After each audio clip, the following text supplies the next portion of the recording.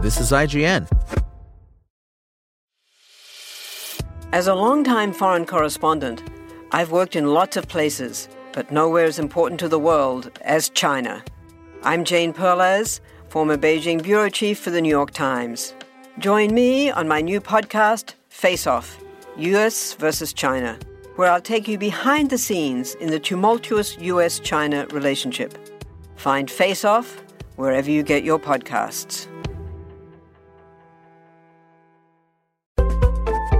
This is IGN.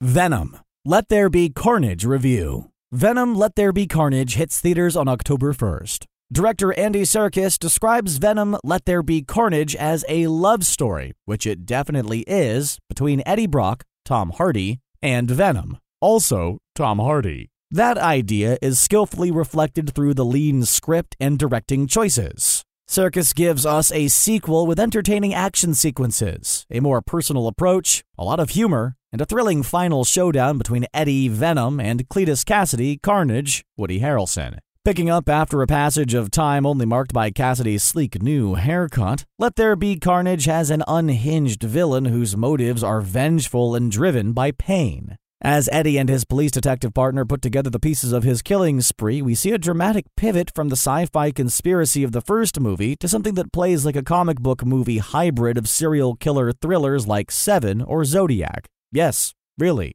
Of course, those movies are brilliant, so it is a fine template to work off when handling a villain similar to so many of America's real-life monsters, had they been granted some really terrifying superpowers. This really is a bizarre hybrid of monster and murder movie, but Serkis efficiently balances various tones, visual spectacles, and humorous performances to surprisingly make it work. Much like Eddie does, the sequel lets its weirder side out, and the symbiote is given more time to shine. Venom's one-liners cut through tense moments as comedic relief, resembling a combination of Clayface from the HBO Max Harley Quinn show and the MCU's Drax, or as Eddie describes him, a pig-dog-horse duck. The people around him, however, do care for this lethal giant and provide excellent connective tissue between characters. We're given a much smaller yet efficiently used supporting cast with Detective Mulligan, Stephen Graham, Anne, Michelle Williams,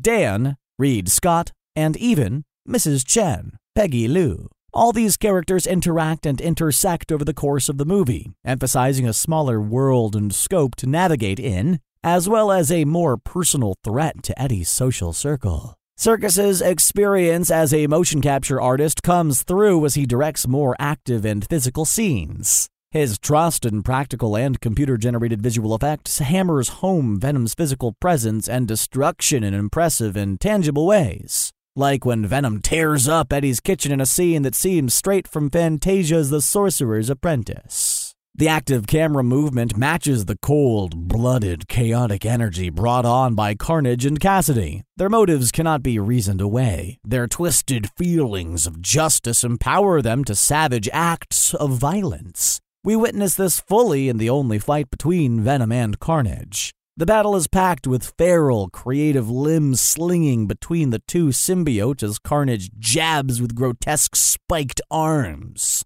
And Venom defends with an instinctive survival mentality, an explosion of CGI monsters and pyrotechnics that's gripping to watch. Let There Be Carnage's strongest assets are our villains, Kasady, Carnage, and Shriek, Naomi Harris. They are antagonists with style and showmanship. Something lacking in many of Marvel's movies, reveling in the disaster they leave in their wake. As Kasady, Harrelson channels his natural-born killer's character, Mickey Knox, fighting against the abusive systems of his past. When he's reunited with someone who's just as smart, brutal, and remorseless as he is, and their chemistry takes hold, it's actually hard not to root for them to burn everything to the ground. You can tell that they're having fun pushing the PG-13 rating with the bodies they lay waste to. I mean, in the middle of admiring their havoc, I wrote in my notes, they're freaky. I love them.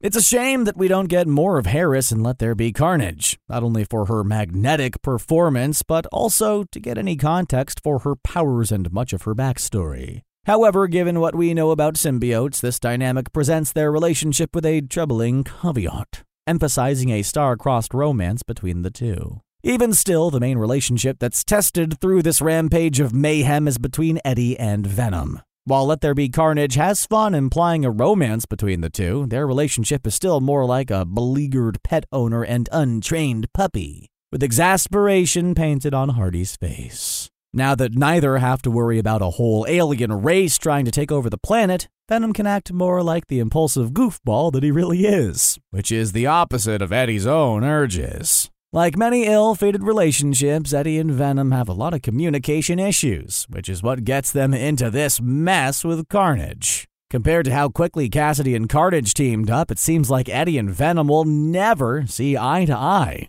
And, this is written in a Venom voice, since he will always be the bigger person. While they both eventually realize that they need each other and compromise to stop a bad guy, neither really learns what makes the other important. Not truly, but they're building a symbiotic relationship meant to be sustainable. So we're rooting for those two crazy kids to make it work. All that said, while Let There Be Carnage has a structurally sound plot meant to redirect the franchise, it's still one that's playing catch-up to where superhero movies are now in 2021. It plays it pretty safe and doesn't take the kind of exciting swings that thrilling contemporaries like The Suicide Squad or Shang-Chi and the Legend of the Ten Rings have. It's the conventionally perfect length for a film, clocking in a little over 90 minutes while it slavishly follows the typical hero's journey. And that's fine. This story started off too big and too complicated in the first movie, so it's good